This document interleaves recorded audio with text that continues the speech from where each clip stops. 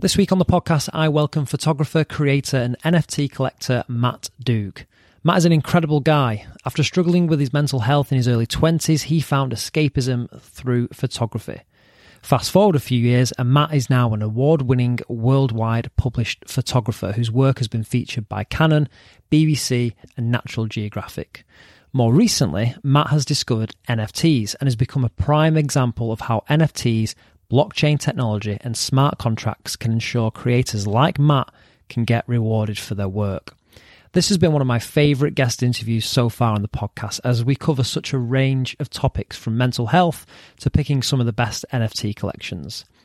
If this is your first time tuning into the Wealth Journal podcast, I talk about building wealth, and that crosses a range of topics. But one thing I can't unfortunately give is financial advice. Anything me and Matt discover on this podcast is purely for educational and entertainment purposes. We don't make any recommendations on what to buy or sell, and we encourage you to do your own research before making any investment decisions. Or, better yet, speak to an actual financial advisor. Now, with that out of the way, let's get cracking.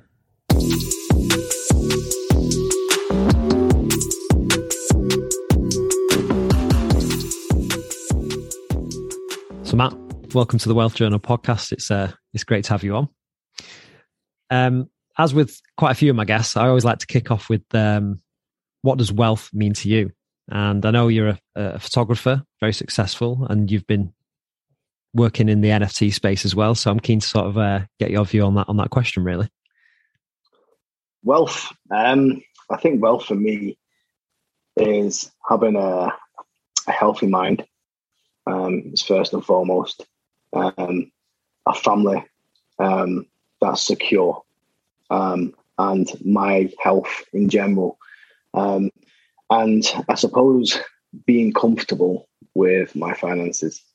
I think all of that together, to me, that's what wealth means. Yeah, I like that. I've heard a quote from somewhere. I don't know where I heard it from, so don't quote me. But like, how wealth sort of begins with like self, as in your mental health, and then just health, and then wealth, almost in that order. Really, I think you're sort of quite similar to that. But yeah, Matt, thanks for coming on the podcast today. So it's a pleasure to talk to you. First of all, I'd just like to kick off then really with like who is Matt? Just tell us a little bit about yourself. Yeah, so my name is Matt Doogue. I'm a photographer specialising in macro photography. I've been a macro photographer for quite some time now. I do outreach. I like to go into schools, speak to children, teenagers, even adults in some of the colleges and universities that I've been. I like to talk about nature and conservation, climate breakdown, and the benefits of nature on our mental health, and using my experience over the years to sort of inspire people really and show people there's more to life than what we can sometimes think in our own heads. I work full time in the medical industry. I'm a father, I'm a husband, I'm your typical dad with a typical dad bod. So yeah, that's basically me in a nutshell. Oh, nice one. And for those that don't know, and I didn't know until today, really, when I was doing a bit of research, macro photography. What is macro photography? So the Wikipedia will tell you that macro photography is the close-up photography of small things. So that can be the arthropods, the insects, arachnids. It can be flowers. It can be anything. Anything that's small, and bringing it to a life-size image and showing it in a whole new light, a whole new world, amazing detail. But macro for me it's an escape. It's a ticket to a different world, not this world that we currently live in. And it's been a fundamental part of my life. And without it, I probably wouldn't be here. So macro photography, holds a special place in my heart for sure. And I guess sort of alluding to that, like how did you get into photography then? It was kind of an odd situation. So I've always been interested in like the natural world. I've always been interested in like science and astronomy and all the geeky stuff. But growing up in Salford, none of that was cool. You couldn't You couldn't go out on the street and say, yeah, I like the stars, and I like planets, or I like how this rock's formed, or I like dinosaurs, or I like this insect, because you just get bullied. It certainly has changed since, I've grown up, but back then, 20, 30, 20, 25 years ago almost, it wasn't cool. So that sort of interest that I had got shoved down and hidden away from me, which probably was the catalyst to a lot of my mental health problems, which I'm sure we'll talk about soon. And I was battling my demons and my own thoughts in my early 20s.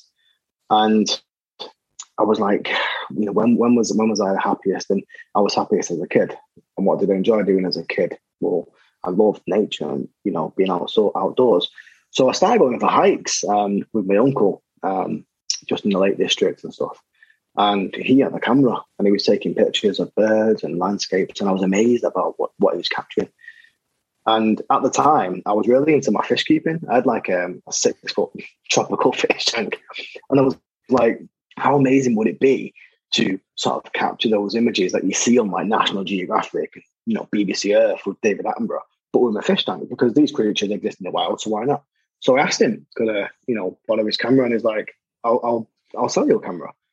So he sold me this really old Sony Alpha A100 camera. And I just started messing about with it, and I was completely hooked. Like, I was trying everything. I was up dead late in the kitchen, like trying different lighting techniques and learning all about photography. I joined a forum online, started learning and interacting with people. And I just started delving into this world of photography. And then over the months, I began to sort of abandon the fish tank, which was the original sort of, maybe I can take pictures of that. And I ended up selling it for a lens, just to buy one lens, because the photography just hooked me. And so that's really where it all started. That one little opportunity of buying a camera for so cheap off my uncle, sort of just opened up new worlds for me. Yeah, and you said that like macro photography sort of like saved your life in many ways. Like how did it do that? Was it just because of the place that you was in at the time and it provided you with that escapism? Like, what was it about that sort of photography that changed your life? So in my early 20s, I was struggling massively with my mental health. And do you know what? To be honest, half the time I didn't really know I was struggling, because I was just thinking I was just a typical teenager living in Salford, and you had to act a certain way and be a certain person. But the reality of that, most of that was driven by my mental health issues and my need to fit in to the environment in which I lived. We are products of our own environment. So I think a lot of people will understand what I'm saying here, is that when you live in an environment like that, you feel like you have to be a certain way to get by. And that can happen in our society. We conform to live a certain way to fit into certain narratives. And for me, it was all fake. Like, it was just so fake. And this real me that I'd shoved away from when I was a kid was just itching to get out. And I'd become this fake person for so long. And I always say it, it's like wearing a fake mask to portray a different person. And eventually, the cracks began to show in that mask, and they began to show as depression and anxiety and anger management issues and acute paranoia. And it was a real mess. My whole mind was just like breaking apart. And when I grabbed the camera, I began to realize that I wasn't concentrating on anything else other than photography. And you will hear it from a lot of photographers.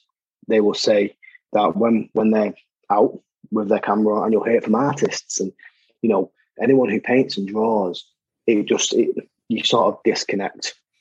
And I tried all genres of photography, and I loved every one of them. Some of them I was really shit at, but there was one in particular that I just kept coming back to, and it was the macro photography. These tiny little unsung heroes of the world that we don't get to see, and I was seeing them like nobody else could see them, and I was like, this is amazing. And I've said it, and I say it all the time. It's literally like I'm being transported through my lens into their world, and their world is different than ours. Their world doesn't exist with fake news and social media comparisons and a conforming society. Their news is just, their world, should I say, is just their world. You know what I mean? They just get about the daily lives. And I began to realize that when I was photographing these creatures, I was disconnected from our world. You know what I mean? I wasn't worried about stress or what was going on in the news or my job or what people are saying about me or thinking about me. I didn't care. I was just photographing a spider or an ant or a butterfly. And many people won't understand how powerful that is, but you're actually disconnecting from the source of the poison, let's say, and you're allowing your body to detoxify from all them, let's say, call them toxins, the poisons that are infiltrating your brain constantly. And you're allowing yourself time to heal. And you're learning mindfulness without knowing that you're learning mindfulness. Do you know what I mean? And that's what it was for me. And, you know, if something's good, we keep going back to it, right? If something makes you feel good, you keep going back to it. If something's benefiting us, we keep going back to it. It's a natural human response. And photography for me was that. It was my medicine. It was my elixir for life. Yeah, and it's interesting when you say about nature, because I think nature almost has like a chaos about it, which, like, by design, it's chaotic. And when you're out in nature, it's sort of, I think in life you just try and have this perfect life where, you know, you're meeting all your expectations and you're succeeding in your career, and maybe you're making money or whatever it is, or you're trying to fight for social status. Whereas out in nature, you don't really have that. You just sort of, it is chaotic by design, and therefore we have no expectations of nature. It doesn't have to live up to anything.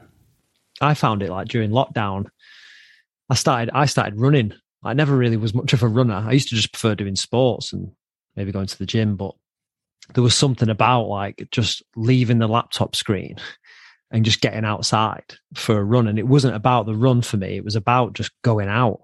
And then, like, now I still work quite a lot at home, but I've continued to run. Like, I can go to a gym, I can go and do other stuff, but it's just, and it's not on the road. It's like out on the trails in the woods or something.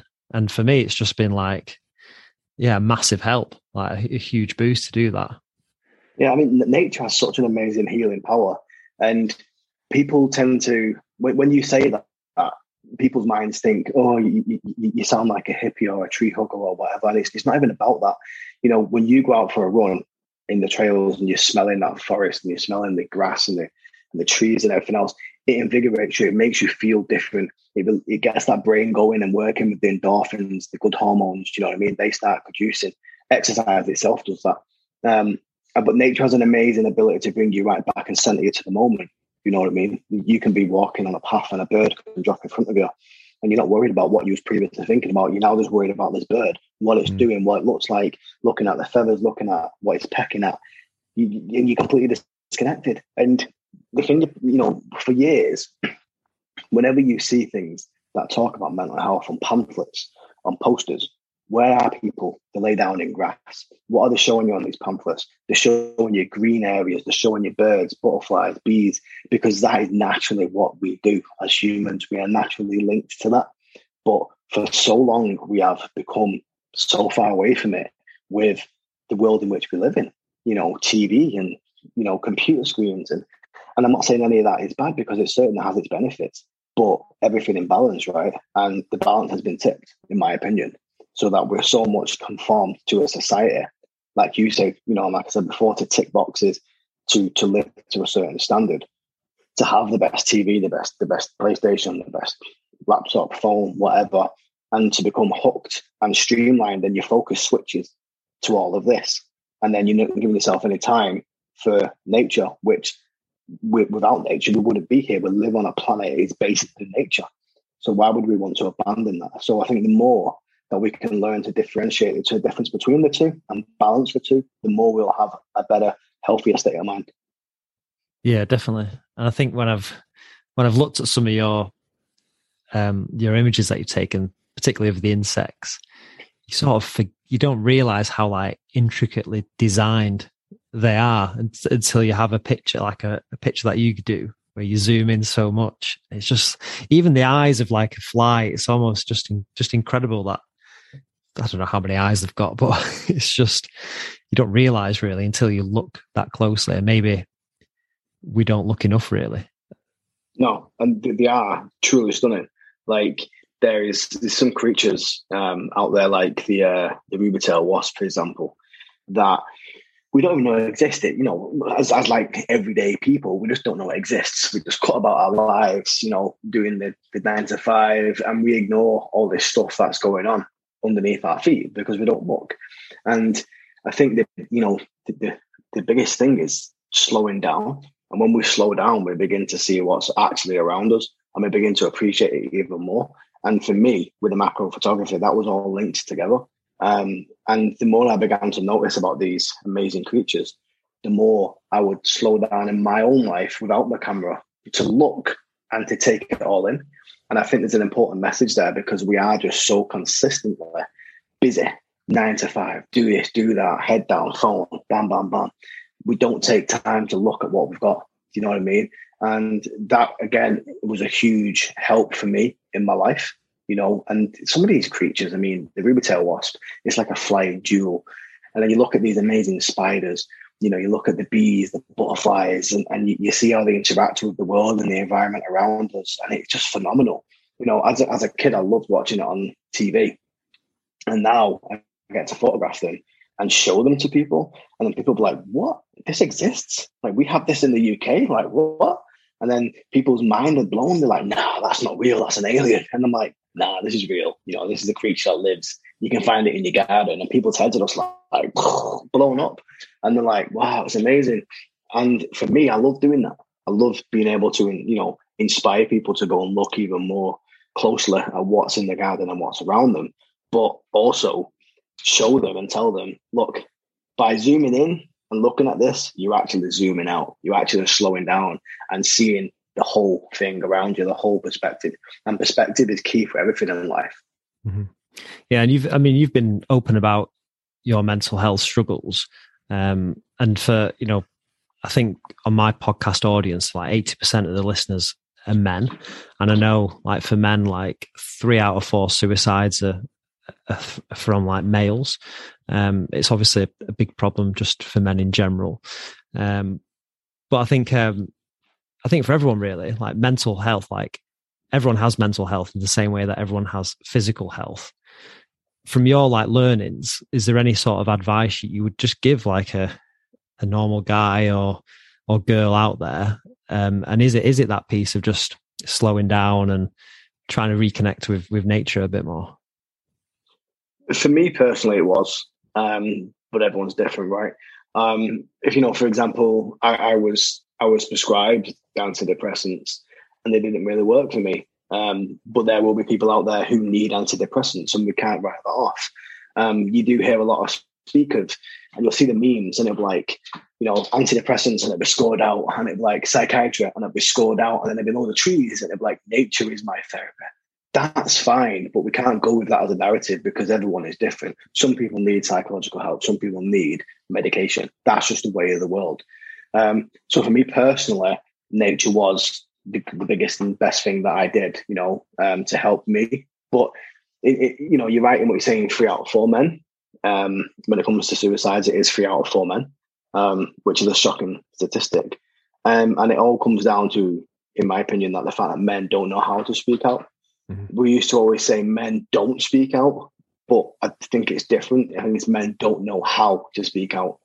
You know, it's not that we bottle it in on purpose because of male bravado and this, that, and the other. Yeah, that certainly has a bit to play in it. But I think it's because we don't actually know how to speak out because we've never been taught. We've never been allowed to sit with our feelings and have them validated, and be able to express our emotions, you know. And we can take a lot from females and women in how they react to situations like that, because they have a great support network and they have their friends around them when stuff like this happens, and they will cry, and then they will have a cry with their friends on the phone, and people might make a joke about that and laugh, but the reality is that's saving their lives because they've got an outlet. Whereas with guys, we don't do that. I don't ring up my mate crying, because why would we? Because, well, we've never been taught to do that. We've never been told that that's okay to do that. But I think the world is changing. And I think men are beginning to realize that, you know, we can just, if we want to, cry. And I think if you don't make time for your health and well-being, you will make time for your illness. It will force you to happen. So make time now. for your health and wellness before you're forced to make time for your illness. And I always say that. And I did when I do the outreach, I go into the classes, and it's a great exercise. And I've said it before in a few interviews, what I do with the kids. And I get I'll go to, let's say I go to a fifth form, sixth form, and I'll pull up a girl from the audience, and I'll say, right, okay, hold your hand out. They'll hold the hand out, and I'll put a textbook on the hand, big thick textbook. And I'll be like, right, that's just your normal brain activity, everything that's going on, your normal thoughts. And then I'll whack another one on, and I'll be like, so that's a bit of social media, you scrolling Instagram that nightly, blah, blah, blah. And then I'll have another book on, and I'll be like, so this now represents maybe something you're stressed or worried about, exams, blah, blah, blah. And I'll keep piling the books on, so like 5 or 6 higher, and then she'll, collapse under the weight. And I'll be like, right, we'll go again, but now I want you to tell me how you can help this situation. So I start building the books back up, and she'll be like, this is getting too heavy. And I'm like, right, so that means you're noticing things. You're noticing it's getting heavy. We can do the same thing with our thoughts. We can notice when things are getting on top of us. So by noticing and not just letting it happen to the point where we break, we can do something about it. So now you've noticed it, what can you do different? And she's like, well, I can take some books off. I'm like, yeah, of course you can. You're in control. We are completely in control of our thoughts. And if you have the power to be able to decompartment, the thoughts and work at each one, or offload, fine, do it. That will help you. So we'll take a book off. But then I go, but some people can't do that. So I'll put the books back on. And then they'll be like, oh my God, the books are getting heavier. And I'm like, well, what else can you do? And she's like, I can ask for help. I'm like, of course you can. So a friend will come up, and a friend will put her hand underneath hers, and they'll support that weight together. So that signifies talking. You're sharing that burden, you're sharing that load. Then they'll go and sit down. And then I'll pull up a boy. And I'll always go for the one who looks the biggest. They're usually like fucking 2 foot bigger than me. You know what I mean? And they'll come up, and they'll be like 5 books, 6 books, 7 books, and their hands will be shaking. And there's nowhere on earth they're letting that go. All the mates are watching them. They're like, come on, Ray. And you can get the classroom getting all rowdy. 9 books, 10 books, and bam, and it drops. And in one instance, it hit this guy's toe. He's like, oh, my toe, blah, blah, blah. And I'm like, and that is why 3 out of 4 men commit suicide, because they won't accept help. They'll look at their friends, and their friends will be like, hey, come on, lads. And they won't notice the signals. You won't notice the signs, because you're too concerned with what other people are thinking and how you're going to come across as a man. You want to be the strongest. And that is why 3 out of 4 men kill themselves. And you see this light bulb moment go off in the kids' heads. And they're like, wow, okay, yeah, I get it. And if I had someone like that doing that for me when I was that age, I probably would have not gone down the path that I did, and probably have those mental health issues that I had, still have, because I would have been able to think, right, I can expose my feelings in a way that means I can get help. I don't have to bottle it all in. I don't have to be big butch bravado man. Do you know what I mean? Yeah. I mean, the narrative for men a lot of the time is like, man up, isn't it? Like, that's sort of been used like when I was growing up. Like, yeah, just in general, that's sort of what you hear, isn't it? Whether it's at school or wherever, it's just like man up. Like if you're in pain, any sort of thing. That's how it's been. Yeah, and then that goes back to what I was saying about we don't know how to express our emotions because we're getting told to constantly shut up and get on with it. Yeah. So, and that's a generational thing. We've done that for generations. Whereas it's always been okay for women to cry and let go of their emotions. Whereas with guys, it's no, you can't do that. Bullshit, of course you can. You know what I mean? And the more guys that actually, in my opinion, it's more manly, if you're going to call it that, to be able to cry and show your emotion. You know what I mean? Because you don't care about what anyone else is feeling thinking. You're just caring about letting this go and getting the help that you need. And we are getting better. We are getting better worldwide with it. But with everything, change takes time. Mm-hmm. Yeah, definitely. I'm sort of intrigued by your journey from going from like you say, having difficulties with mental health to then picking up a camera and like almost finding your passion when it comes to photography and nature, and then becoming this like award-winning photographer and taking pictures for National Geographic and BBC and things like that. Like, how did you go from just picking up a camera to now where you are now? Well, I mean, it's a journey, right? So a lot of people, when they read that tweet that went viral, will just see the years, this year, but what's in between is a whole journey and a whole learning process and lots of failures. Nothing is an overnight success, no matter what people tell you. And for me, with photography, it was just a case of continuing to learn, putting myself out there, accepting the criticism, and growing as a photographer. And I started entering just like amateur magazine photo competitions. And then I was getting like reader of the week or picture of the week. And I'm like, okay, maybe I've got something here. And I just built upon it, started entering competitions, started entering, awards, started getting awarded. And I'm like, oh, well, I must be pretty decent. And then I found out, that, National Geographic was using one of my images without even asking me. So I contacted them and they were like, we've been trying to contact you for the best part of 4 or 5 weeks to try and get you permission to use this image. We actually wanted to use more, but we didn't. Can we? And I'm like, well, yeah, but we need to discuss terms. You know what I mean? So we went into a good discussion with that, and they ended up using, I think maybe, I can't remember how many it was, but it was a lot of images that they used. And then the BBC stuff came about with, they were doing a social media campaign called 100 Days of Nature. And then this is that part when I was still learning all about mental health, and I was still learning how beneficial photography was and nature was. And I was working shifts, like, the free shift, 6 to 210 and the night shift.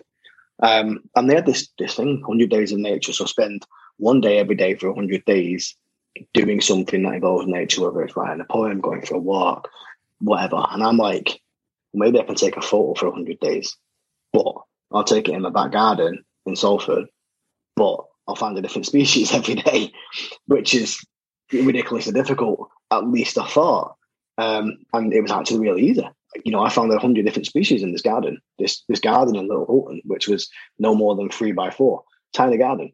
And I found these incredible creatures, and I decided to do a blog. I'd never done a blog before. So that was quite a big thing for me, sort of exposing myself, my words, my thoughts in a blog, coupling it with these photos.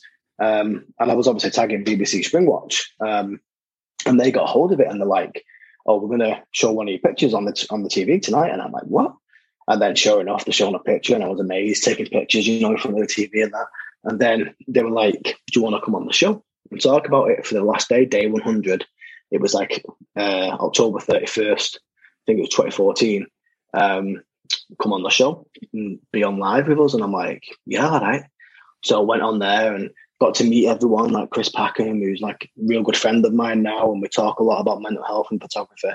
Nick Baker, again, good friend of mine now. And everything from that point, just doors just opened for me. And from then on, it just became really easy to be able to get the work out there and published. Obviously still working hard to be creative and to be different and to improve my photography. But I had people along the journey who were supporting me in it. You know what I mean? So that's how it all really got to where it is today, really.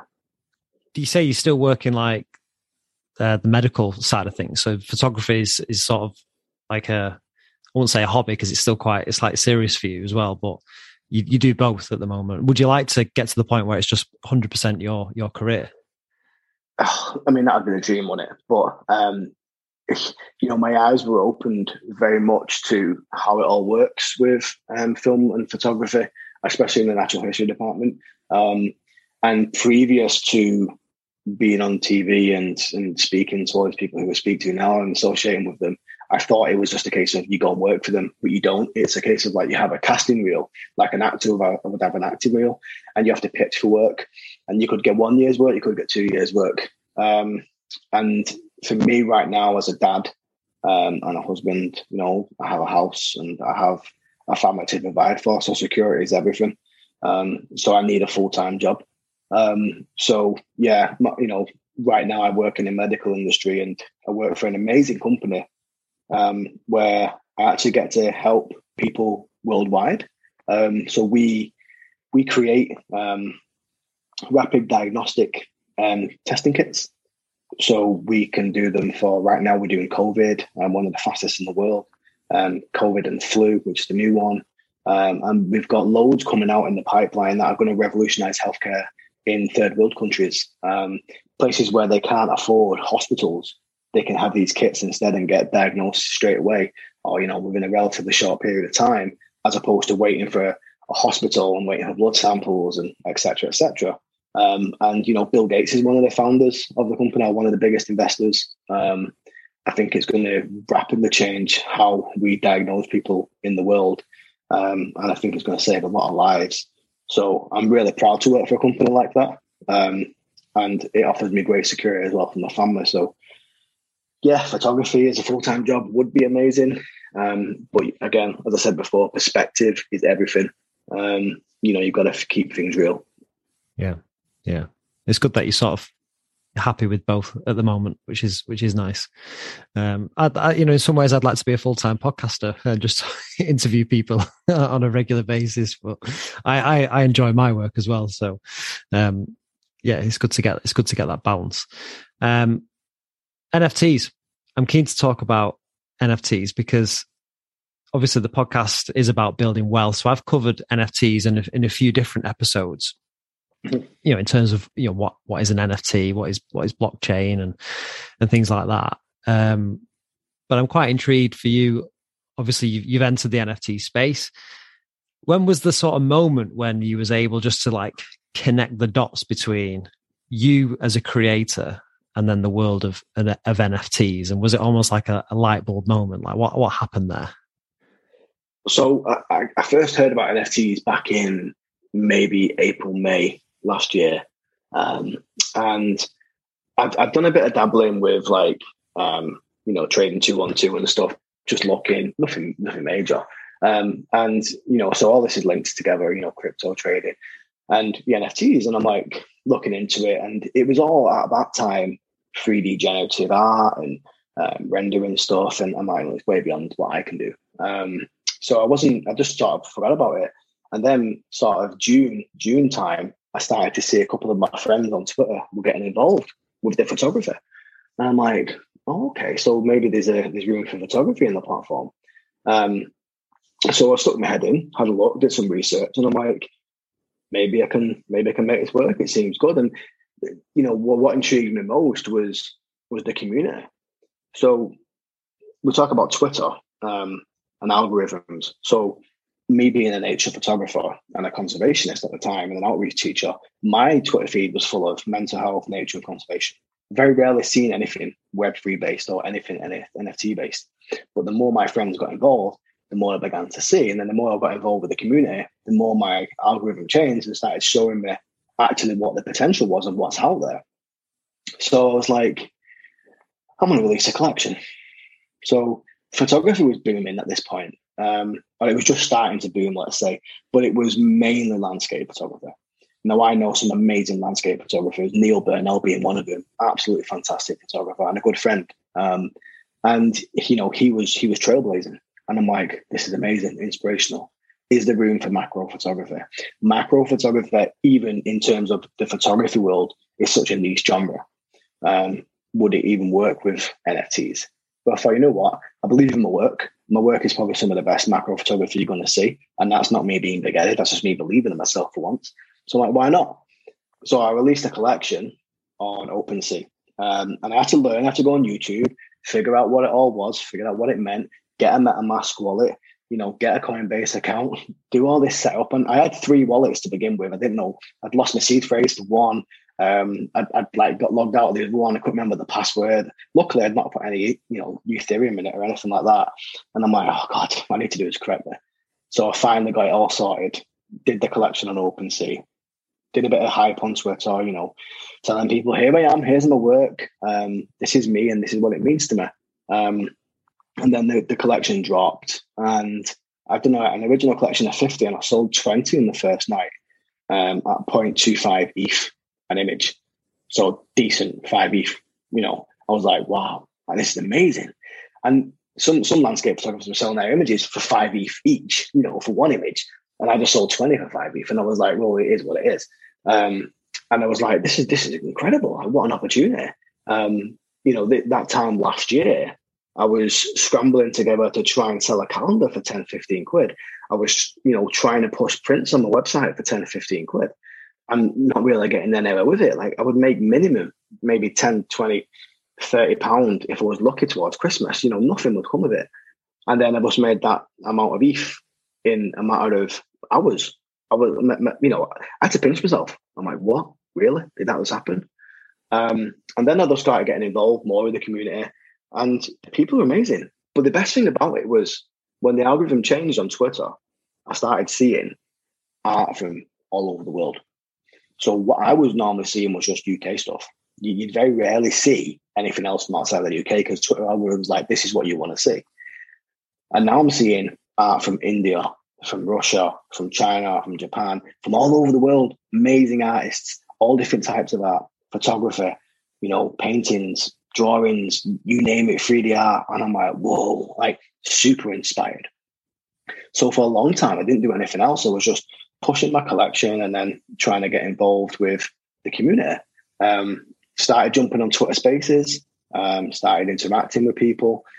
And the Twitter Spaces, mind-blowing. I mean, we can talk about that later on. But, I just started getting involved in this Web3. Now, I'm a complete noob. I didn't even know what Web 2 was.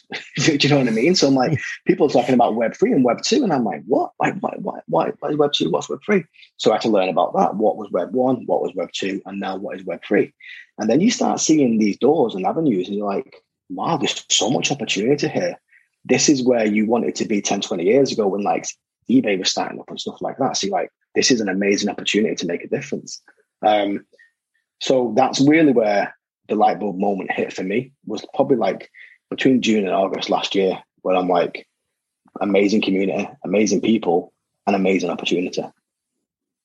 Yeah, I've always when I first started to learn about NFTs, a lot of the positives were sort of seemed to be for the actual creators, for creators to actually, first of all, sell their pieces of work, but also within the smart contract of an NFT is to continue to be rewarded for like secondary and tertiary sales. And, in the sense that if Picasso sold a painting, like once that's been sold and then it goes on to be worth millions, he doesn't really benefit from that, unless obviously he continues to produce more pictures. But the fact with NFTs and the smart contracts that you can almost make sure you continue to get rewarded through royalties. So I just thought, it's a no-brainer for creatives. And I think obviously the last few months, like art's been a massive thing, but then there's now like music's getting involved and all sorts of other forms of content. So it's groundbreaking. It's revolutionary. It's completely new and alien to most people.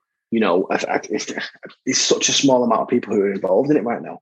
I mean, what we see on the internet we think it's huge, right? Because the algorithms are showing us daily. So we think, wow, this is amazing.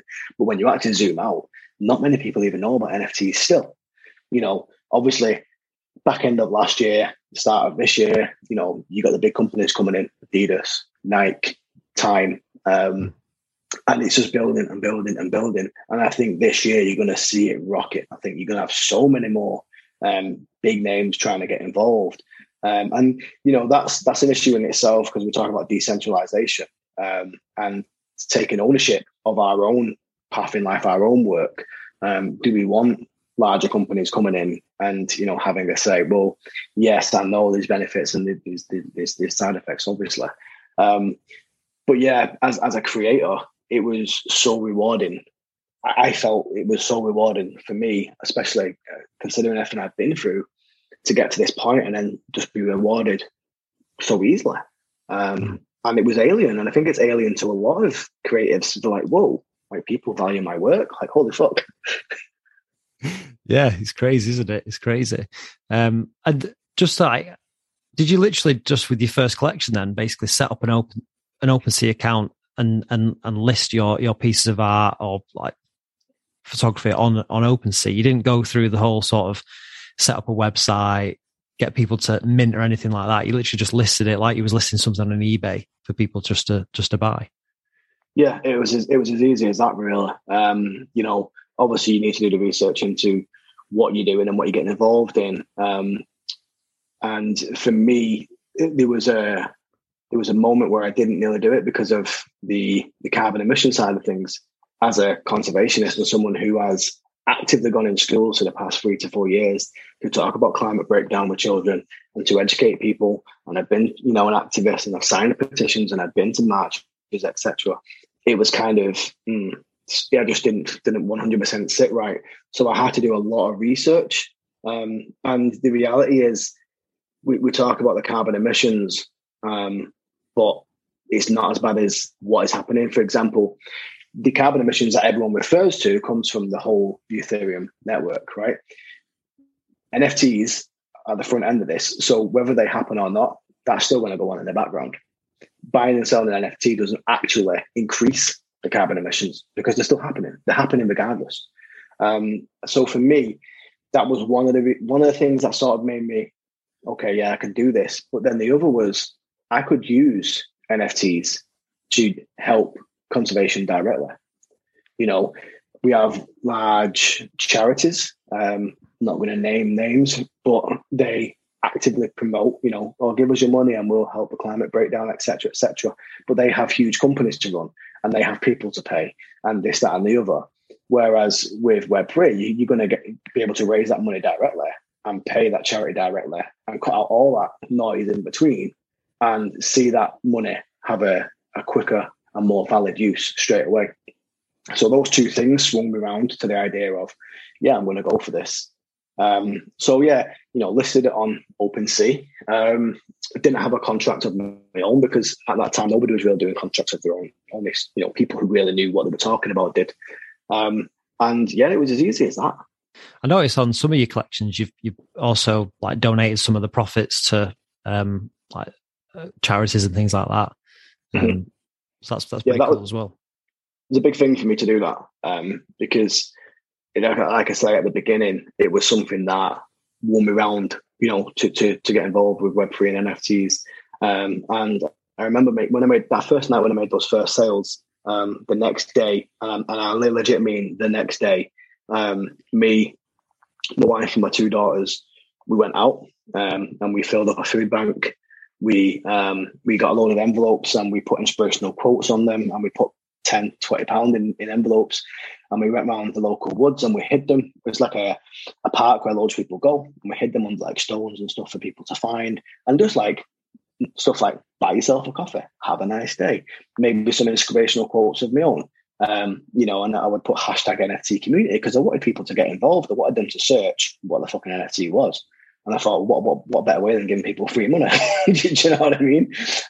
We went in a cafe and we put some money behind the till, and I said to the guy, I was like, the next person who walks in here who looks like they're having a shit day, I want you to pay for their food. And he was like, why are you doing this? And I'm like, well, why not? Random act of kindness. And he was like, well, yeah, here's a random act of kindness. I went, put your card back in that machine, and he refunded my coffee order. He's like, there's a random act of kindness. Well, nice one.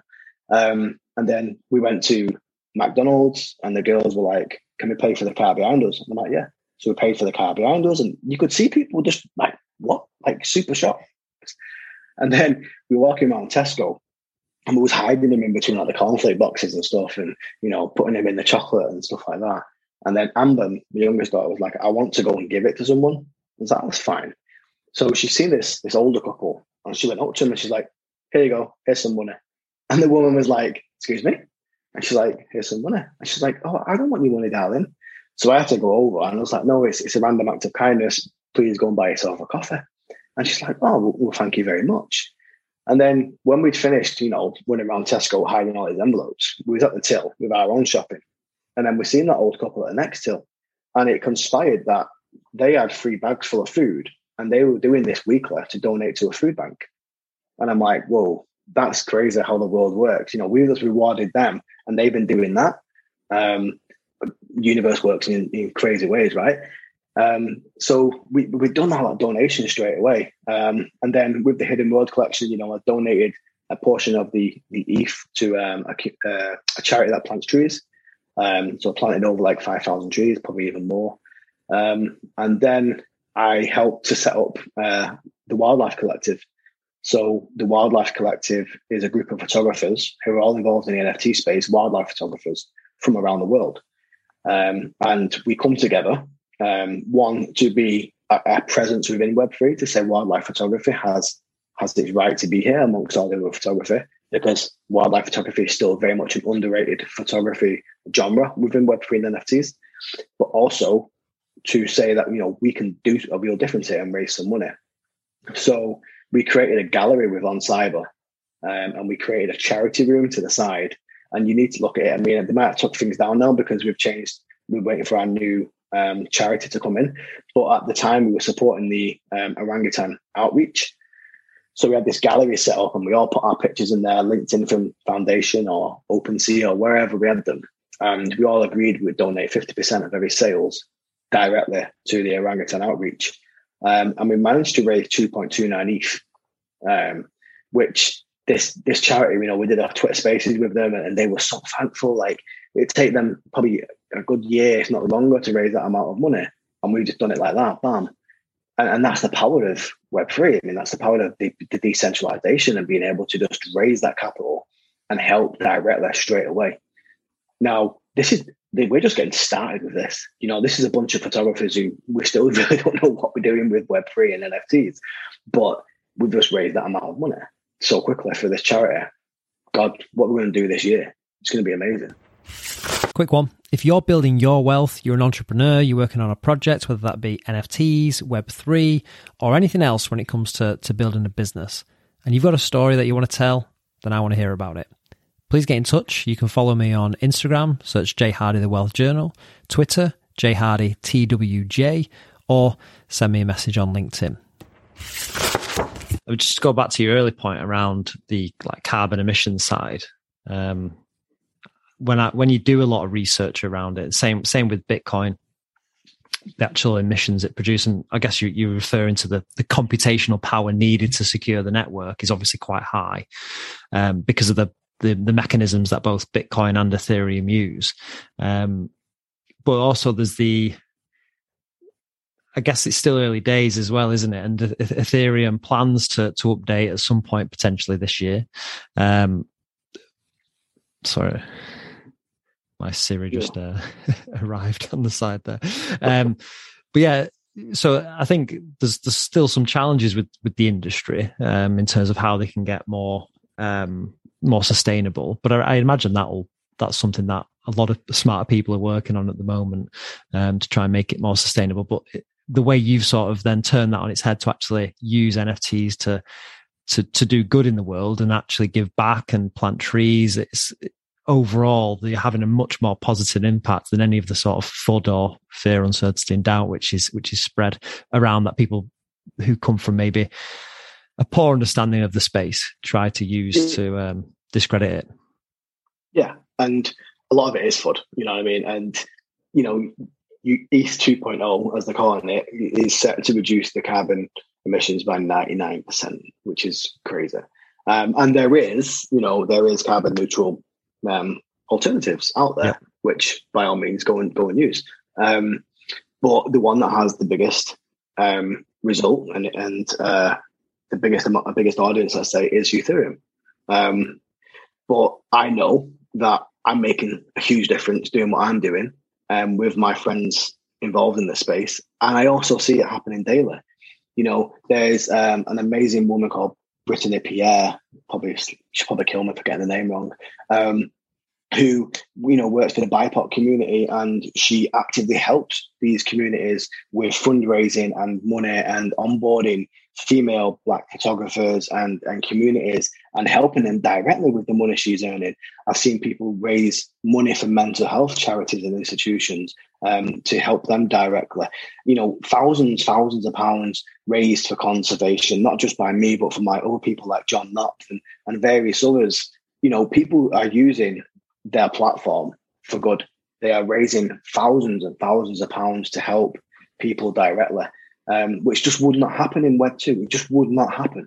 And this is the power we have in a decentralized world. Do you know what I mean? It's absolutely amazing. Yeah, it's sort of blown me away the last maybe 18 months of learning about just like you say, Web 2, Web 3. I didn't know Web 2 existed until I started learning about Web 3 either. I was just like, what is it? And then obviously when you start to learn about Web 1, Web 2, Web 3, then it makes sense. You can actually see the progression. So it's definitely captured my imagination. And I'm very much like you in the sense that although this podcast has been about building wealth and I've looked a lot at stocks and shares and things like that and other assets, I do feel like you said it's like the early days of like eBay back in the early 2000s and things like that. So I think this is going to be a huge shift change for the future, and those that are learning about it now potentially going to be the ones that will be rewarded in the future, or actually just move with the times. So yeah, it's definitely been a topic of interest for me of late. I think you could say pioneers. Do you know what I mean? These are the conversations that we didn't see 20 years ago, because one, like things like Twitter and stuff wasn't as big and blah blah blah.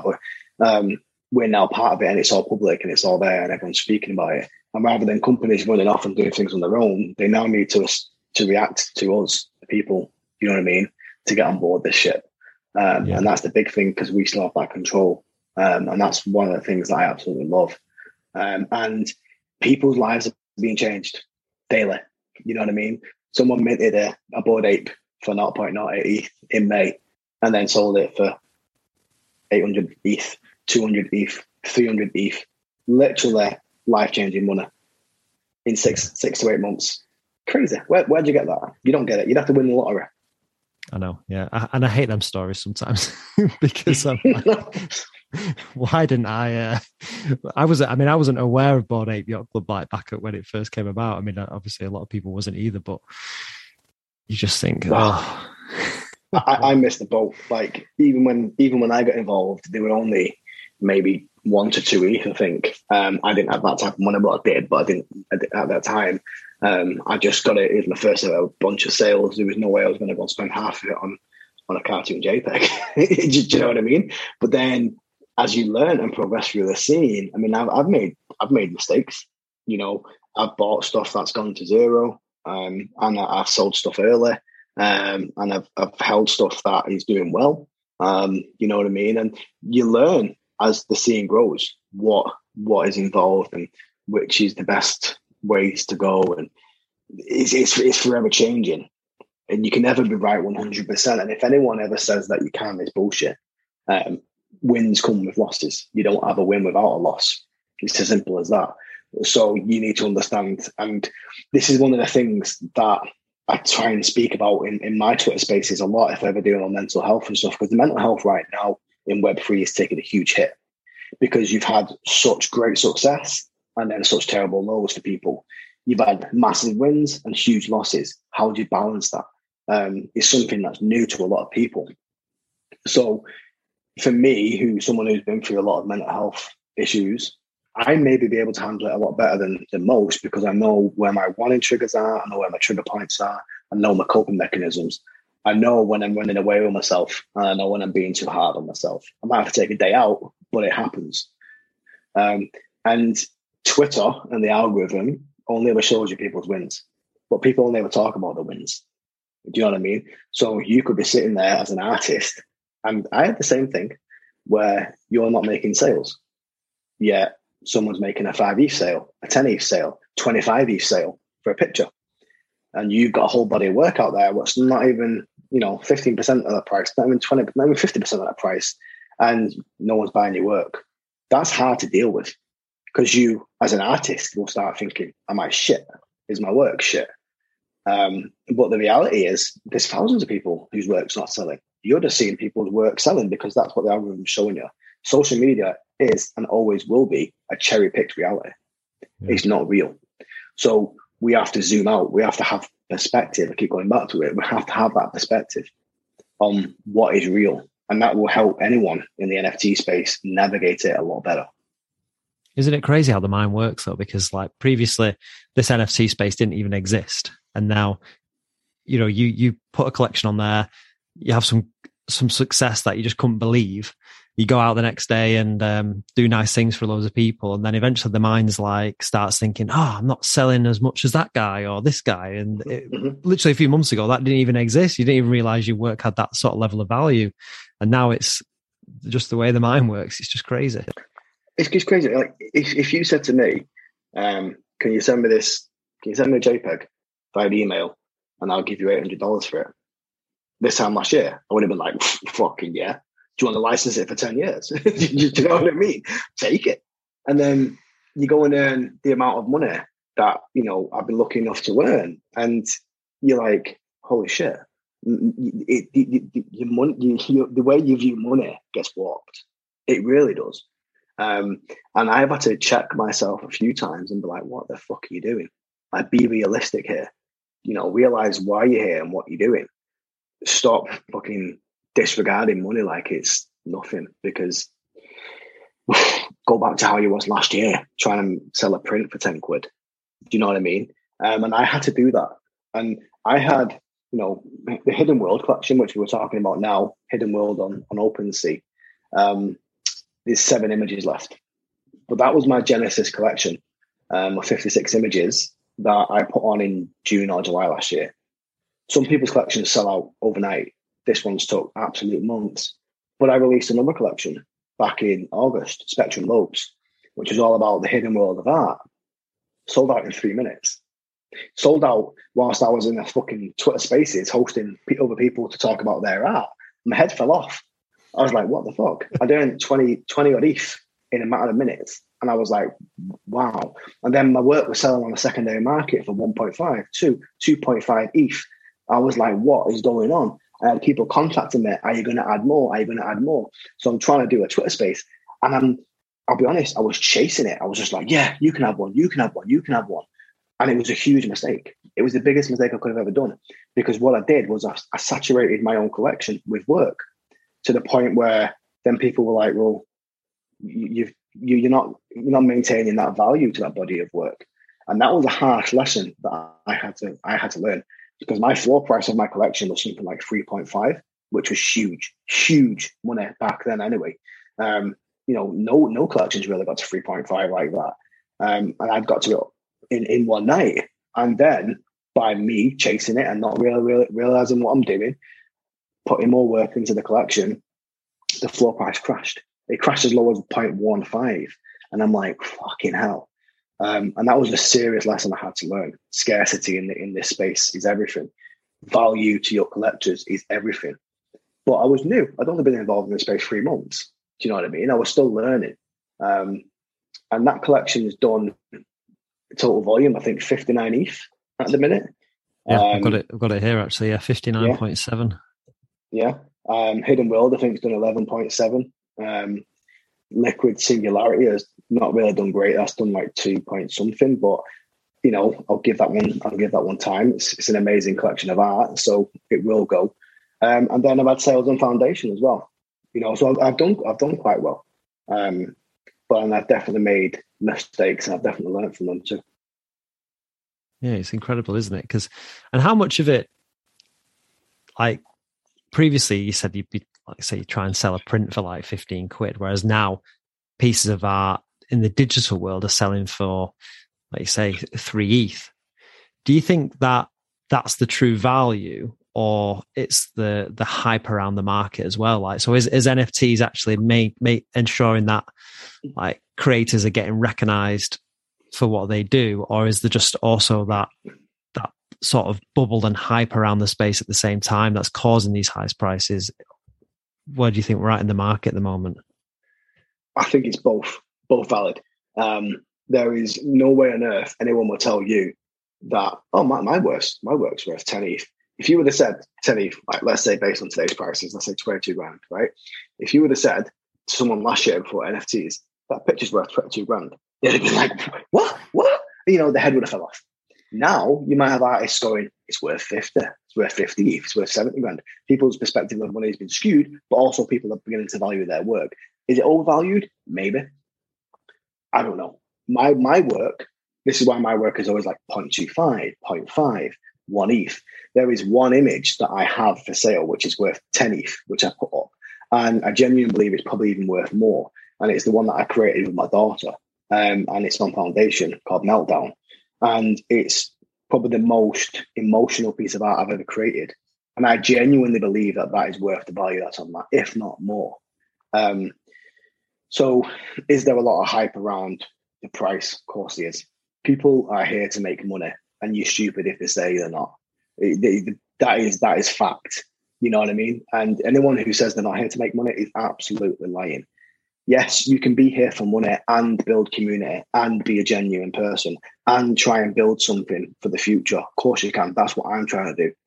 If you want to be here just for the money, fine. That is what you want to do. I'm not going to tell you you can't do that. Do you know what I mean? But I think it's both. It has to be both. And I don't think one can work without the other. And I will never tell an artist that their work isn't worth what they think it is. Yeah. Because I've been told my work isn't worth shit for so long. So if you want to put 10 ETH on your picture, you fucking go for it. It's worth 10 ETH. If you want to put 50 ETH on your picture, you fucking go for it. It's worth 50 ETH. You know what I mean? And I will back you 100% if that's what you're saying, because I believe in you as an artist. Yeah, definitely. I think it's interesting because the even if you take a collection of a typical sort of profile picture collection of 10,000 pieces of art, some people say, well, it's just a JPEG, it's not worth anything. But yet at the same time, it is like some of them are hand drawn, they've been created by an artist. So how can you say that they're worth nothing when if it was hung in a gallery, it would have a value? So I think it's trying to find that right balance, isn't it, really? But yes, everything about this space is based on balance. And you know, everything about life is balance. This is what I was cutting back to the whole mental health side of things before. We have to have balance in absolutely everything. But I do believe Web3, NFTs is a digital art renaissance. It really is. And we've had many art renaissances over the years. So why should this one be any different? Because it's digital. Well, the world is moving into a digital world. It's what's happening, the metaverse. So people over time have always hated change. You know what I mean? When the internet first happened, people hated it. You know, when new inventions came out in the 60s and 70s, people hated it. I mean, let's go back to the 60s and 50s and the way they used to treat people with mental health. They were ostracized from society in asylums, not because they wanted to help them, because they wanted to remove them from society because they didn't fit the narrative of a common society. You know, and then if you look at the treatment and the practitioners and how they used what they did back then to now, you mind be blown. You know, we can go back to how things have happened in history and where we are today. The world changes and things move along, and you will always have people who are regimented in their ways, and they will always kick off and go against the grain. They'll hate it. And that's just what happens when change happens. Yeah. Do you know what I mean? It's the same with like take comic books as a good example. Like there was outrage for certain comic books. Oh, it's, you know, polluting our kids' minds about vigilantes or whatever. They've got to become criminals. And then TV arrived, and TV was terrible because it's like brainwashing people. Then video games is the same. Like you play Grand Theft Auto and you're going to, you know, start stealing cars. And now social media and now the metaverse. There's every sort of technological shift has had some downside or doubt around it. But then ultimately we adjust and it becomes the future, doesn't it? Of course. And as again, going back to the whole thing of balance and perspective, there's going to be good sides of this always. There's going to be good sides of most things, and there's going to be the negative side of them. You can't have one without the other. That is just the way of life. You choose where you put your energy. You choose if you want to focus on the negative shit and then start kicking off on Twitter and you know, whatever. Or you can choose the positive stuff and start trying to build something out of this to make the change for the good. Do you know what I mean? And this is what happens with the whole carbon emissions, is that people will only be narrow-minded and see carbon emissions. Oh, this is bad. But they'll be sat there driving a diesel car, eating red meat, tucking into a pint of milk on a digital device, tweeting at you whilst watching something on YouTube. And YouTube probably has one of the most highest carbon emissions of any platform. Yet, where do you see the YouTube tweets? Do you see people calling out YouTube every day? Fuck, it doesn't happen. Why? Because people love YouTube. You know, and it's monetized. People are earning money off it. Tell me what difference that is to Web3 and NFTs. Yeah, exactly. You know, but people will just jump on a bandwagon. It's new. Oh, if that's new, let's tear it down. But it's not going to happen. It's just not going to happen. Web3 is the future, regardless of what people think. Yeah. Yeah, definitely. And like you say, it's still so early. Like I've spoke to a few people now in the space and they still think obviously it's very early days. And even when you like a lot of my like friend circles, if I ask a few of them what an NFT is, just like, I've got no idea. Are you trying to explain it? And they're like, what? Or even the metaverse, it's just like, it blows the mind. And that's obviously a sign that we're still very much at the early point. But when you do your research and you learn a little bit more about it, you think, wow, this has applications like way beyond the current scope. Like it's just crazy. So yeah, exciting times. It's world changing, mate. It really is. And it's going to happen. You know, the people who called you out, the people who tagged you on Twitter, the people who sent you a fucking death threat like I've had in the past, and everything else that comes with it will be the people in a year's time going, how do I get involved in this?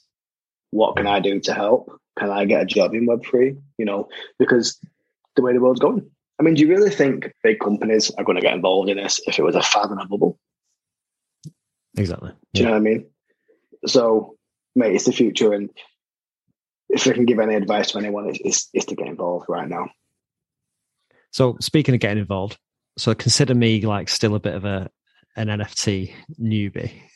And we've got a mutual friend as well who's entered the space sort of similar time to me. We won't say his name, but I'm sure he knows who he is. He might even be listening to this podcast. In terms of like helping us, guiding us through the NFT space, NFT Twitter, trying to find the best projects or things like that. I've already had like some projects where I've definitely FOMO'd in and be like, right, yeah, I need to get this.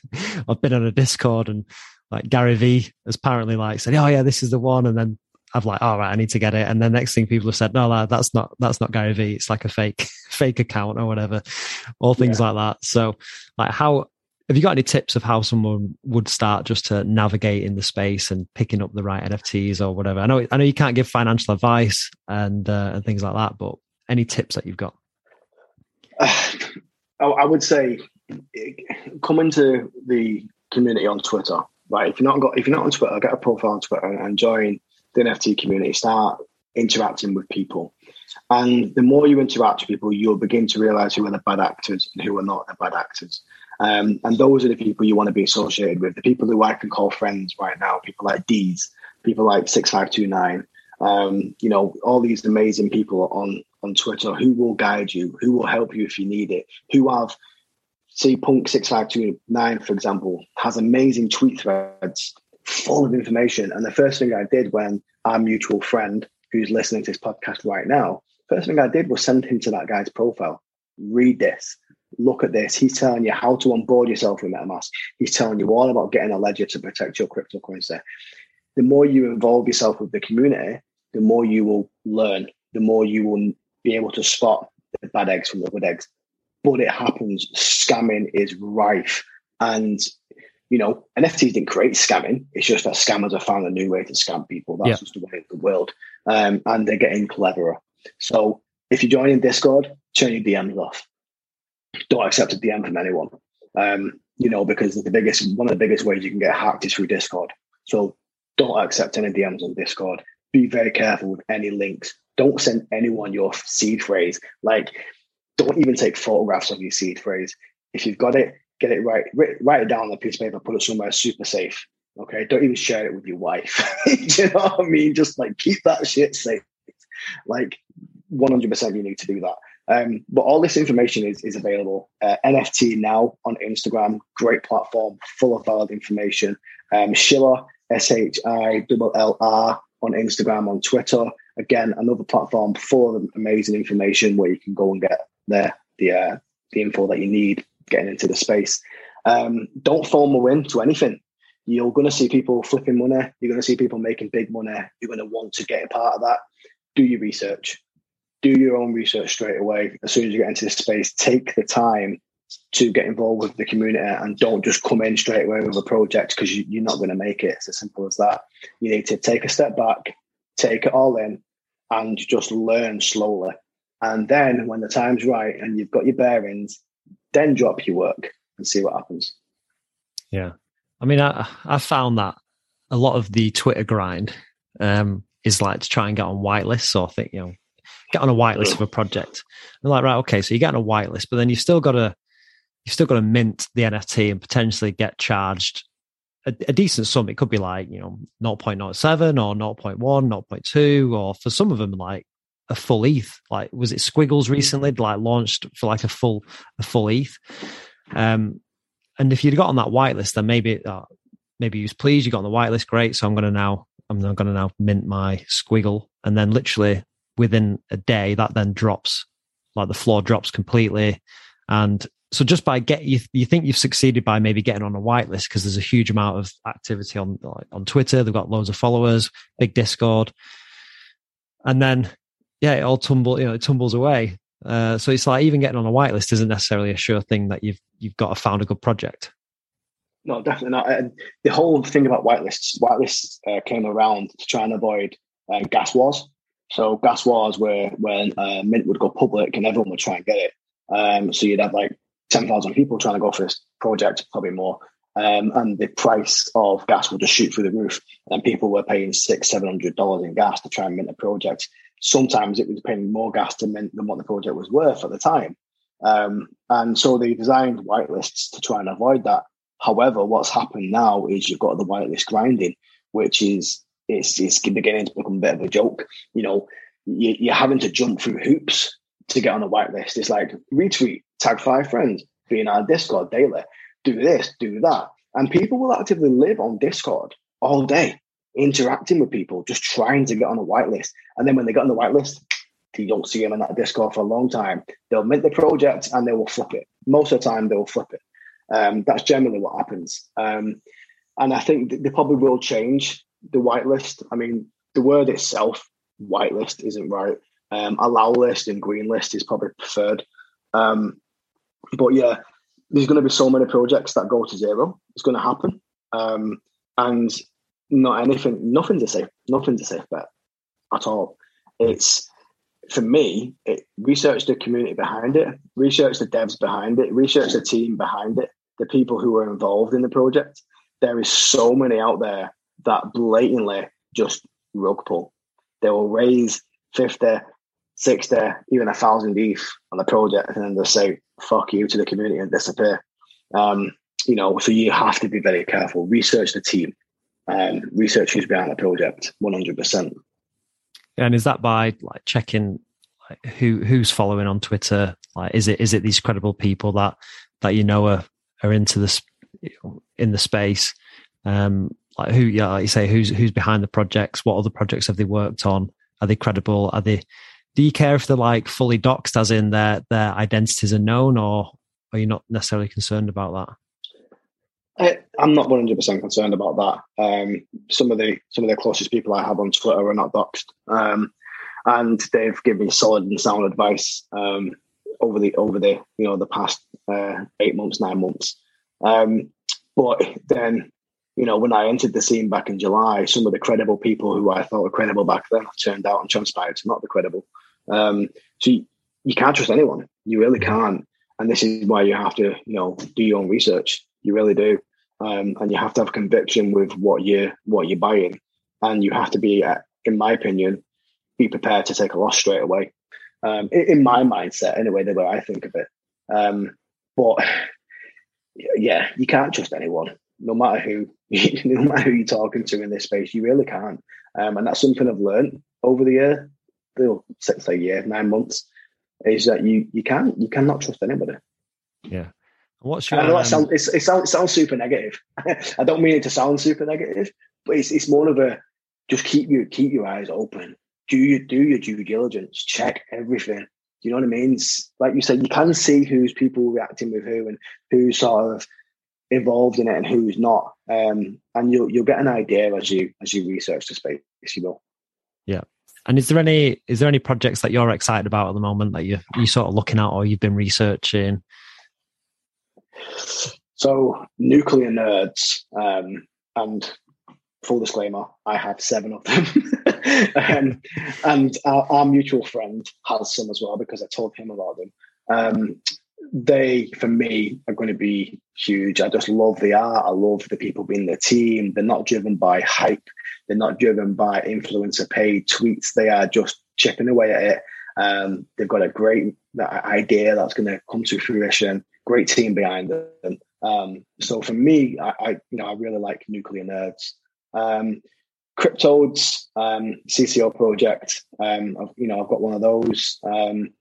They're up and down. At one point last year, they were touching 13, 14, 15 E4s. They're a bit lower now at like bouncing between 2.5 and 3.5. But still, for me, I love Cryptodes and everything they stand for, and Gremplin behind it and the team, Moti and the rest of them, amazing people. So again, that's probably one that I really like.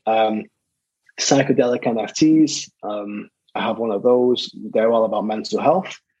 So naturally, I wanted to get involved in that. So I have one of them. And then WVRPS Warps is one of the new musical ones that's come out. Right. Really interested to see what they're gonna do. Kozomo Dimitri, or however you pronounce the name, the account, he reckons they're the next BAYC. So that's always a good thing, isn't it? But yeah, I was really interested in what they were doing with music and stuff, so I got involved with them. And then Cool Pets. Cool Pets is the next sort of franchise from Cool Cats. And they just recently released their eggs. I managed to get one on a allow list, which was amazing because I never would have got a chance to get one otherwise. 0.5 ETH mint. A lot of people thought it was quite high, but I didn't care because I can see the roadmap and what they're trying to do and how they're going to go with it. And for me, it's the next Pokemon. They've got these 4 elements. They've got a game. You can earn milk token, daily. For me, that's a big play. I think this year, a lot of focus is going to be on NFTs that have the game element to them, the gaming element. And as a gamer, it's just right on my street. So I'm involved in them. Forgotten Runes is another one. And then you've got other projects like Rug Radio. So Rug Radio from Farouk, absolutely amazing what he's going to achieve, and then what he's doing is fantastic. If you want to talk about Web3 and building a platform to make change in the world, Farouk and what they're doing with Rug Radio is phenomenal. So yeah, that's another one that I'm involved in. And this is loads, and that's just now. I mean, give it 2 months, it'll probably be about another 3 or 4, if not more. Do you know what I mean? And are you like actively like sort of just, are you flipping, or are you more of like a holder really in it for the long term? A lot of my stuff I've held probably too long, to be honest, until the point it's gone to fucking zero. My diamond hands are 2 diamonds sometimes. I've done a bit of flipping, I bought a Toad for 1.5, flipped it for 5.6, then bought it back in at 3.8. Nice little profit. Got a Toad back. Nuclear Nerds, I swept the floor when the floor drops were really low, and then I had one listed that I forgot about, but that covered my base cost. So the 7 ones I've got now basically for free. Generally, I don't flip. And if I do, it's because I think a project might be going to zero and it's not got a great team behind it and it stands for nothing. Then I want out. I want to be part of projects that are doing something, that are building for the better, that have not utility just for myself, but for the world, if that makes sense. So, that's generally what I try and do. But I could probably do well to not diamond hand fucking everything to zero, because that tends to be what happens. Yeah. I know, but you hear stories of someone who maybe got a Bored Ape at whatever it was that the mint cost, and then they're like, "Oh, I sold it like 1 ETH," and then they actually openly share them stories on Twitter, and you're thinking, damn it, would have been nice to keep on. Hindsight, isn't it? And profit is profit. This is what people need to understand: is regardless to whether it was worth. Whether you got $2,000 for it or you got 200 grand for it, it's a better pill to swallow. Of course it is. You'd be stupid to say it wasn't. But profit is profit. What was you doing a year ago? was you buying and flipping cartoon JPEGs for money? No, you wasn't. Do you know what I mean? And there's loads of projects that will go to really low floors and then just fucking boom out of nowhere. Do you know what I mean? So it's difficult. You don't know that person who sold it at, let's say, bought it at 0.08 and then sold it for 2 ETH. If they'd done that when Ethereum was, let's say, £3,300 per ETH, which it was back in the summer last year, that's another $7 grand. that could have been the difference for somebody's life. Could have got them a new fridge, a new freezer, could have got the car fixed, which meant they could go to work. They could have provided the kids with food. You don't know what the value of that money is. So when we look at the value of 200 grand to 7 grand, well, it all depends on what the money is being used for, doesn't it? Yeah, definitely. And in terms of like NFT housekeeping, like I guess most people, when they're entering the space, would be like, right, get a MetaMask wallet, store your NFTs there. At what point would you recommend that they start like storing them on a ledger or a hardware wallet and just keeping everything safe and secure? Because that's one of the challenges in the industry, isn't it? Just keeping everything secure. Straight away. 100% straight away. Don't be an idiot like me. I mean, I've not been hacked. Hackers don't please try and come and hack me either, like hearing this. But I recently only set up my ledger. Recently, only just now. Last couple of days. I'm tech savvy enough to know and spot dodgy shit, which is probably why I've got as far as I have without having a ledger. However, I'm not invulnerable, and nobody is. And having a ledger is probably the most safest thing you can have in the NFT space. So 100%, before you do anything else, get a ledger. Set up 2 accounts. Well, set up your ledger account and set up your MetaMask account. Have a hot wallet and a cold wallet. Your cold wallet being your ledger and your hot wallet being where you transfer shit and buy and sell shit quickly, and then move it to your cold storage. 100%. Yeah. A lot of the advice is they also sort of teach people not to show off too much about their NFT or the crypto collections. And I'm always conscious that I'm doing a podcast about, crypto and my portfolio and things like that. But for me, well, I'm not. I don't have any Bored Apes. I don't have any crypto punks. Do you know what I mean? I don't have any Azukis or anything like that. So yeah, you can just skip past me, hackers, please. Exactly. Yeah, I'm not worth kidnapping for my seed phrase or anything at this point. It's just going to be pointless. So don't bother. But you can understand why people remain anonymous, right? Yeah. I mean, yeah, exactly. When the BAYC team got doxxed the other day in that article, I mean, you've got to feel for them guys. They've worked so hard to keep themselves anonymous, and then fucking internet article goes and doxes them. You know what I mean? And that's got to be a worry. It has to be. So you can understand why people stay anonymous, and you can understand not just on that term, but for the amount of abuse people get as well. Yeah, exactly. And I think people can stay doxxed, but also be credible in the space as well. Like Betty's a good example from Deadfellas. Like she's obviously her identity is hidden, but then she's still like very active in the space. She does a lot of podcasts. She came on my podcast, so I think it's I think you can do it in a way where you still sort of build an identity without necessarily sharing who you really are, because you could be making a lot of money at the same time. Well, it's your Web3 identity, isn't it? That's basically what it is. Punk 6529, you've got D's, you've got various others, but then you've got people like Farouk, who's clearly doxed. It's all up to the individual, isn't it, if they want to be doxed or not. An interesting thing would be, would I prefer to be anonymous? No. Why? Because I believe me being me is part of my art, and I don't think my art would have the same sort of response to people, let's say, if they didn't know who I was. If my story wasn't there for people to connect to my whole mental health and the reason why I take pictures of insects. If you didn't know that, you probably wouldn't be interested. Yeah, exactly. Yeah. That makes sense. Twitter Spaces then. What are Twitter Spaces for those that don't know, such as myself? So Twitter Spaces is basically a sort of like voice room, let's call it. I don't know what you call it. Similar to Clubhouse, where you can host a virtual room on Twitter and people will join it, and you can have speakers and you can have listeners. And what I've done when I first entered the NFT space was listen to a lot of these Twitter Spaces, because you'll find lots of knowledge and you'll get a feeling for the community and what part of the community you want to fit yourself in at. And there's loads of great spaces, some not even NFT related, some just talking about mental health or conservation or whatever. It's probably the best thing I think Twitter could have done for the platform. It's definitely brought back the art of conversation.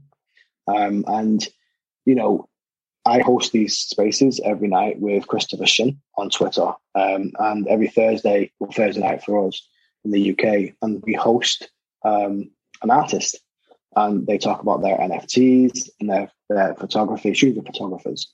And they'll come on and talk about their photography, and you'll get to hear about them and their story and their passion and their life. And it's amazing. And it can be the difference sometimes between whether you want to collect someone's work or not. One guy, amazing guy called Andy, who came on, took me a long time to get him on because he wasn't that confident in his English. And I'm like, look, it's fine, we can take our time. And he came on and he photographed abandoned asylums to raise money for mental health. And we got talking about it, but then he wrote descriptions to each picture as if it was transcribed from a diary. Some of them being true stories, some of them, moments of his imagination. But it made a difference in the photo. You completely changed the photo in your mind to how you'd originally seen it. And you get to speak to people like that, and people from India and Africa and amazing countries from around the world who you would never normally speak to. Like, you just wouldn't speak to them. Not because for any other reason other than we are shit at confidence, right? We don't just go up to people and speak. But in these rooms, people come on stage and you start chatting and you start getting involved, and it opens your eyes to so much of what goes on in the world, in different communities and different parts of the world, and what photography and art means for different people. So Twitter Spaces is a revolution. I absolutely love it. So yeah, I host them every Thursday night. It's usually 9 p.m. for the UK. I don't know what time that'll be for anybody else. There's so many different time zones. Luckily, Twitter changes it when you do the thing, but you can just literally go on Twitter. You can schedule spaces and click the date, click the time, put a title in, and then it will share. And then on that day, you just activate it on your Twitter account, and away you go. You can have 2 co-hosts. I think you can have up to 12 speakers in total, including the host and the co-hosts. And then you can have an audience room, thousands. I've never had thousands. I think the most I've had is a couple of hundred, which is great. But they're a great thing, definitely are. Oh, well, I'm sure next Thursday after the podcast launches, the Wealth Journal listeners will all be jumping on, and you'll hit millions of listeners. Yes. Come and join us. It's great. I mean, even just to be inspired by people, it's really good. Yeah. I know. I might. I think I'll jump on one of them. Sounds good. Matt, I think I've really enjoyed talking to you. I think just like your journey, for me, just shows that all the way through your life, well, particularly from like your 20s when you talked about your time in Salford, that you've just you've continually like evolved and changed and tried to learn something new, whether it be through photography, insects, and then now like with NFTs. So just like getting to grips with the space, learning how to set up a wallet, just constantly like evolving and changing. And I think that's been inspiring for me, really. So yeah, thanks for coming on and talking to me. It's been really, really interesting. Well, thank you. I mean, this is my first ever podcast on NFTs, and I know fuck all. So you know what I mean. It was quite daunting when I got the question, and I was like, But then, like with anything, I have an experience, and whether it's a good or bad experience, people can learn from an experience. Which is one thing I've done all my life, is share my experience, and if people can take something from that, then great. So if someone can listen to this podcast and keep themselves safe, because I've said, get a fucking ledger, get a hard wallet straight away. Take your time with the space and don't rush in. Don't be an idiot like I did with my second collection. If people can learn from that, great. Do you know what I mean? Job done. Yeah. So yeah, I mean, it's been a great chat, mate. And for me and what you said there about, I like to evolve. I like to learn. I like to fortify myself with new things to keep me going. And keep moving forward. I say that to everyone, just keep moving forward. Even if it's an inch or a fucking mile, it's better than staying still. Yeah. I was hoping to get like some tips about NFTs for this conversation, and I definitely did. But the biggest thing that I'll take away is the story about the books. Because I think that definitely resonated. So thanks for telling that. That was interesting. Mate, do it with your kids. If you've got kids, when they get older, anyone who's listening to this, do it with family members, because it works. It's a light bulb moment in people's heads. And when you can sort of put it into a perspective, and again, there's that word perspective. If you can put it in that perspective for people, it sometimes makes it so much more easier for people to understand. And sometimes that's all it needs. Yeah, definitely. I love that. Love it. Well, mate, thanks again. It's been a pleasure. No worries, mate. What a guy. What a guy. Absolute pleasure to talk to Matt on the podcast. I do recommend that you check out Matt's work. You can go onto his website, which is mattsmacro.co.uk. I'll put the link in the description. I also recommend you follow Matt on social media. You can find him on Instagram, which is at mattd85, and then also on Twitter, which is at mattdoogue, which is MattDoogue.